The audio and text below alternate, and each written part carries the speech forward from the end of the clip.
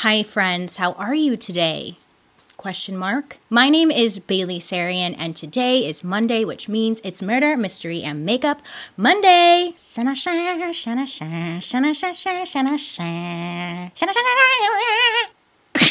I hope you guys are having a wonderful day so far. So if you're new here, every Monday I sit down, I talk about a true crime case that's been heavy on my noggin, and I do my makeup at the same time.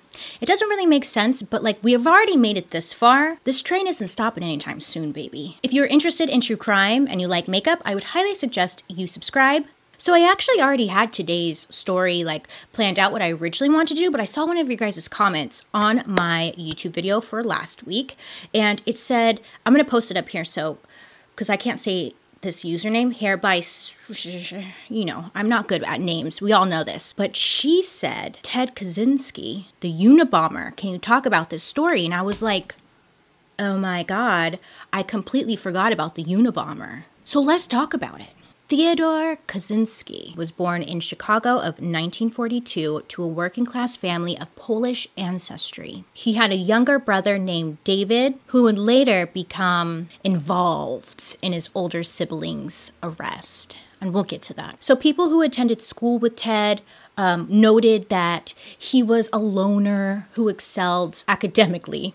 And I'm laughing because it's just he's a loner who excelled. Now, growing up, Ted, we're going to call him Ted, not Theodore, he was very, very smart. He skipped 6th grade, and it said around this time is when he really started to get socially awkward, and it really started to affect him, his personality as well. So he skipped 6th grade, and then he just started getting picked on a lot because he's quote-unquote weird. He was very smart, and he didn't have any friends. So let's be honest, really easy target for middle schoolers especially. Little assholes is what I call them.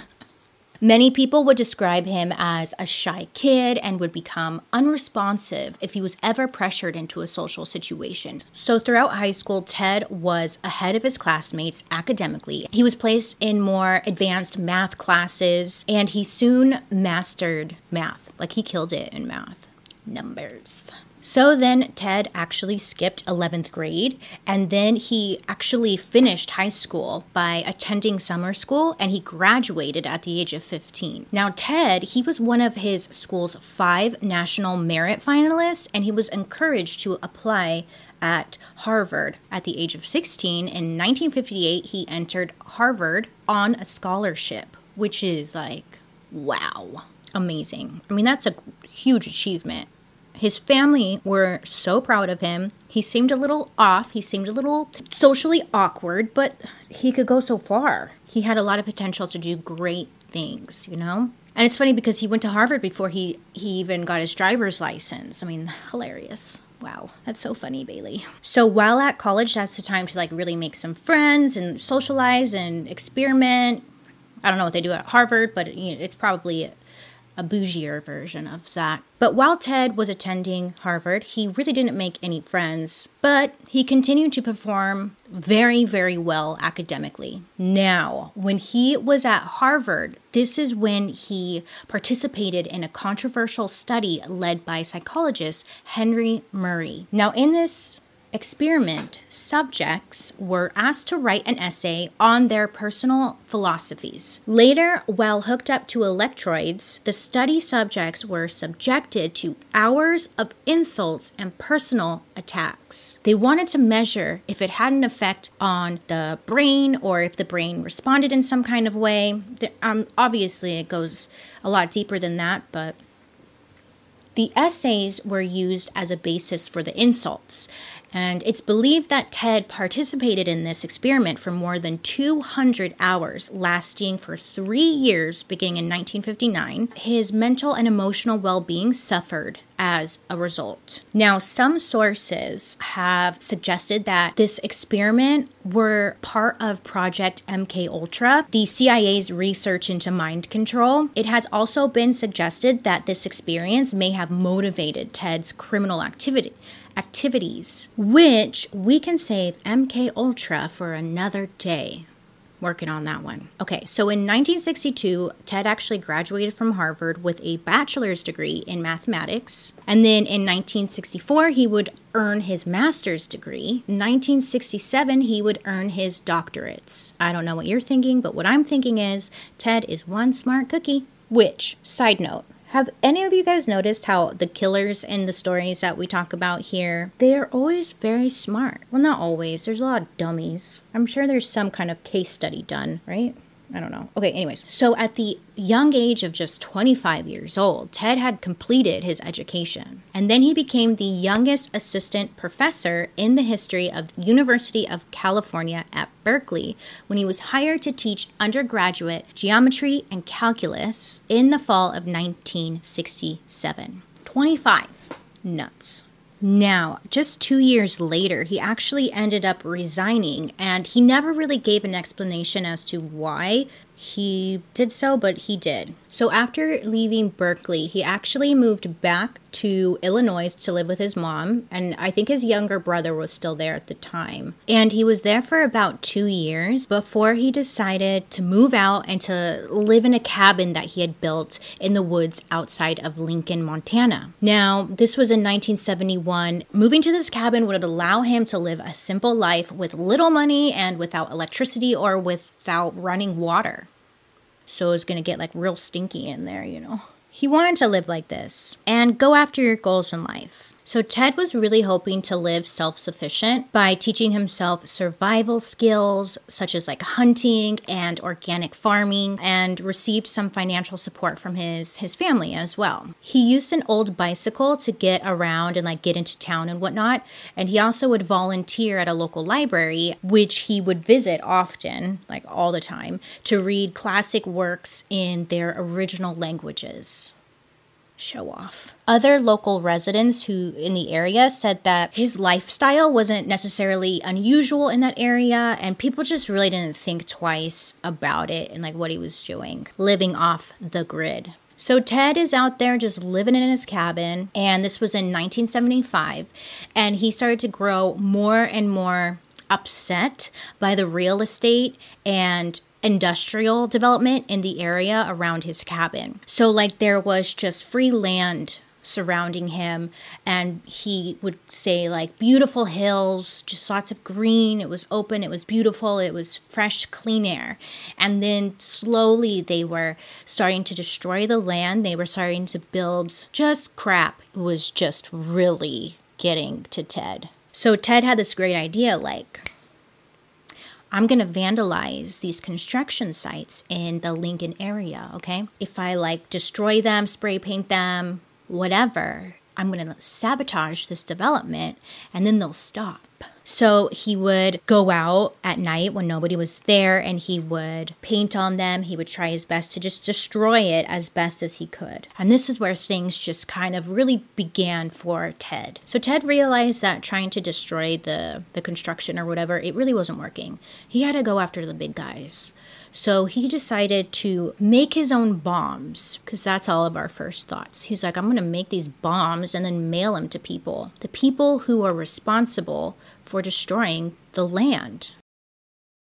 He would make these bombs and then he would send them through either the like US Postal Service, or sometimes he would occasionally like hand deliver the actual package or the mail bomb himself. So these bombs lasted over a period of 17 years, and it started in 1978. His first target was Northwestern University professor of engineering Buckley Crist, I think is his last name. Now, I guess the package was left outside of his building, like out in the parking lot, and it had his name on it. Somebody picked it up and handed it to Buckley. Right away, this professor, he was concerned because he knew that this package wasn't his, and it was super suspicious. So he calls up the security guard and he lets them know, this is weird, you open it. So the security guard opens up the package and this bomb exploded. It was inside of the package and it wasn't like to its fullest and greatest potential. Luckily, the security guard only suffered a hand injury, but that was the first one.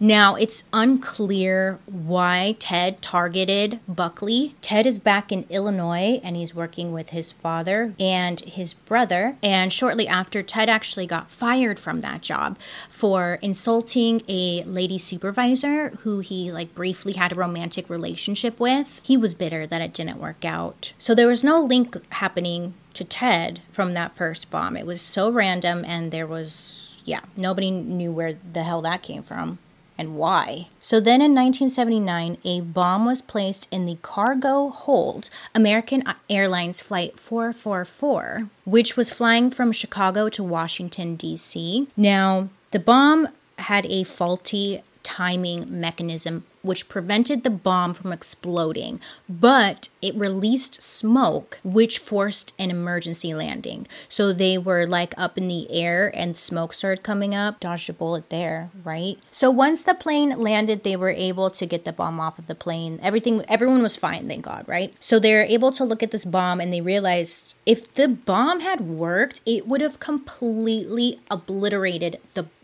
plane.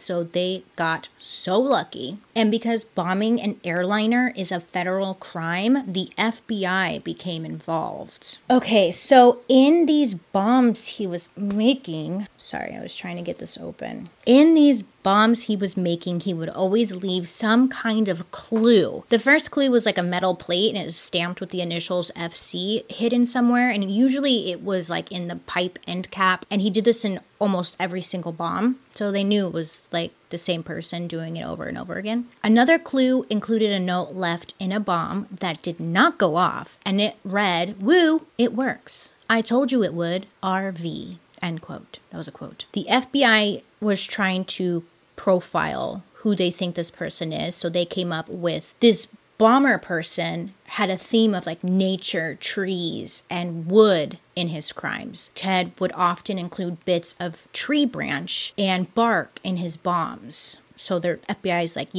nature. He's a nature guy. In December of 1985, there was a bomb that was sent to Sacramento computer store owner Hugh Scruton, and it exploded because he opened it and it exploded, and it actually led to his death. The bomb itself was filled with nails and splinters, so when he opened it up and it exploded, ouch. Now, this would be the first fatality caused by these bombs. There had been no deaths yet. Okay, so let's just go over the table of bombings because there's a lot, and of course if I go through one by one with all these stories, let's be real, we're all going to get very confused.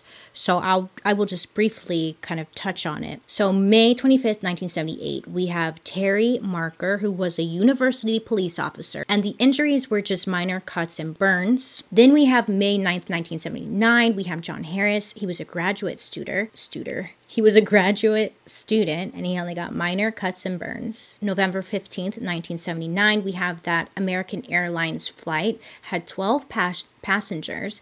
Luckily, it was just non-lethal smoke. Then June 10th, 1980, we have Percy Wood, and he was the president of United Airlines. He got severe cuts and burns over most of his body and face. October 8th, 1981. The bomb went off early, so luckily it hurt nobody. May 5th, 1982, we have Janet Smith, and she was a university secretary. Severe burns to her hands. July 2nd, 1982, we have Diogenes. He's an engineering professor. He had severe burns and wounds on his hand and his face. May 15th, 1985, we have John Hauser. He was a graduate student. He lost 4 fingers. A severed artery in his right arm, and he lost part of his vision in his left eye. June 13th, 1985, he went after an airline company.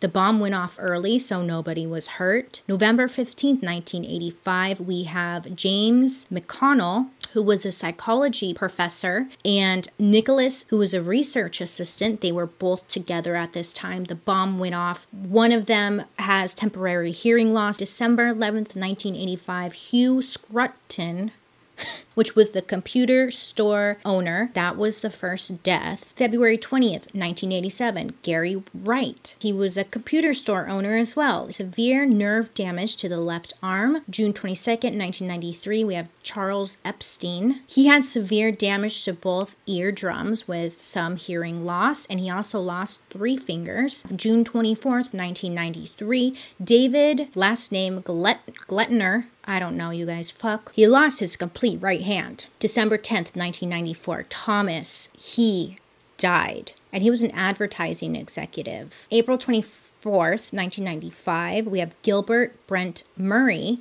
and he was a timber industry lobbyist, and he also died. So that is the complete list. I was trying my best to keep that kind of simple, but I feel like I made it really confusing. I'm really trying my best here. And that's all I can do. Now, at this point, the FBI still had no idea who the Unabomber was. The FBI called the ongoing investigation Unabom, UNABOM, for University and Airline Bomber. And then the media took that and they dubbed the attacker the Unabomber, and that's how he got his name. Still, Ted's identity was unknown to authorities. Now, of course, that all changed when Ted sent his now infamous manifesto to the media. And this happened in the summer of 1995. Ted sent letters demanding that his essay entitled, quote, "Industrial Society and Its Future," end quote, be published. He sent these letters to different media companies who ran newspapers, magazines, whatever, and said, you need to post this or more people are going to get hurt. Naturally, these people are kind of torn. What do we do? Do we do what he says or do we ignore it? An FBI director agreed that the manifesto should be published.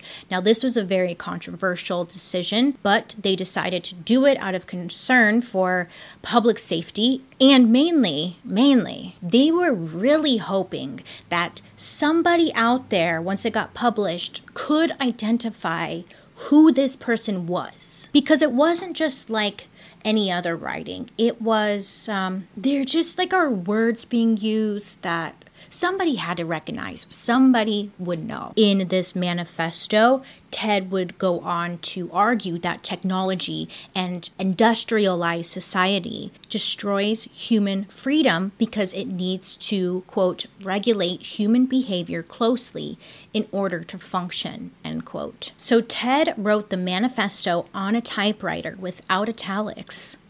He capitalizes entire words to show emphasis, and he always refers to himself as either we or FC. FC stood for Freedom Club, though there's absolutely no evidence that he worked with anybody else, just fucking him by himself. Now, of course, you can read the manifesto. It's quite long, but I'm going to try my best and summarize it.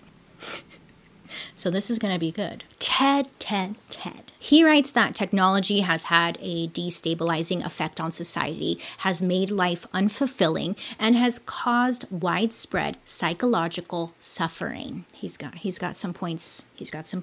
He argues that most people spend their time engaged in useless pursuits because of technological advances. He calls these surrogate activities, where people strive towards artificial goals, including scientific work, consumption of entertainment, and following sports teams. And I must say, I read this go on. Now, he predicts the further technological advances will lead to extensive human genetic engineering and that human beings will be adjusted to meet the needs of social systems rather than vice versa. He calls for a return to, quote, wild nature. Blah, blah, blah, blah, blah. Now, he was calling for a revolution against technology, and it may be possible. But for the most part, his manifesto was all about how technology was ruining society. And after reading that, because in my mind, this is a side note, has nothing to do with Ted, but I always thought as the Unabomber was just reckless and killing just random people because he thought it was fun. I read the manifesto thing, and I was like, dude, this guy... Look, he had a great point. He had such a great point, and look where we are today. We are completely controlled by the internet, by TV, by media. These companies are taking all of our data, selling it so they can potentially control us with it. That's a whole nother video in itself. And if you're not worried about that, then that's a big problem. It's quite scary. Anyways, but what he was getting at is that this needs to be taken down. This system needs to be taken down. And I was like, wow. But look, the way he went about it, bombing people, obviously not smart. Would not suggest that. And I do not stand by that, of course. I'm not here for that. But he actually is making some great points. Now, the feedback of this manifesto was actually kind of good. You know, not everybody understood quite what Ted was getting at, kind of like flew completely over their head. But there was a lot of people who did agree with what he was saying. And there were several essays that were written and published in support of his ideas. Of course, they did not stand by what he was doing, like bombing people. In 1980, the FBI worked with a profiler to help identify the Unabomber. So when they issue a psychological profile, they create who they think this guy or girl is, and they describe the offender as a man with above average intelligence. They believed he was holding an academic degree in hard sciences, but this psychology-based profile was discarded in 1983. They thought, no, this guy probably works like for the airline company. Now, before the Unabomber's manifesto went live, Ted's younger brother, David Kaczynski, was encouraged by his wife to follow up on the suspicions that Ted was the Unabomber. Ted's younger brother didn't want to fully believe that the Unabomber was his brother, but in the back of his mind, he was thinking, you know what, Ted really hated like technology and where he thought this was all going. It made him very upset. But Ted has never showed any signs of aggression. There's no way this is him. Like, it was just kind of a silly thought. But David's wife, who had never met Ted, she only heard about him and read some of his writings from her husband, who was the younger brother.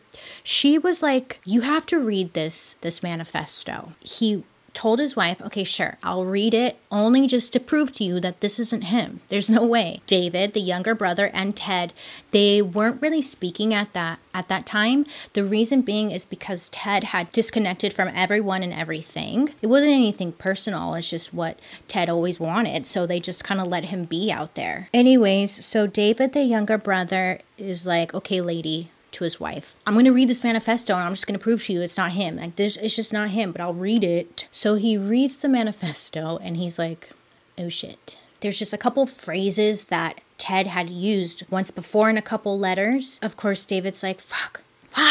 David goes through the garage and he's looking for letters written by Ted dating back to 1970. And Ted had sent letters to newspapers to protest the abuse of technology using phrases similar to the ones in the manifesto. It's fucking Ted. He hires a private investigator. David then went on to hire an attorney to organize the evidence that was acquired by the private investigator and make contact with the FBI.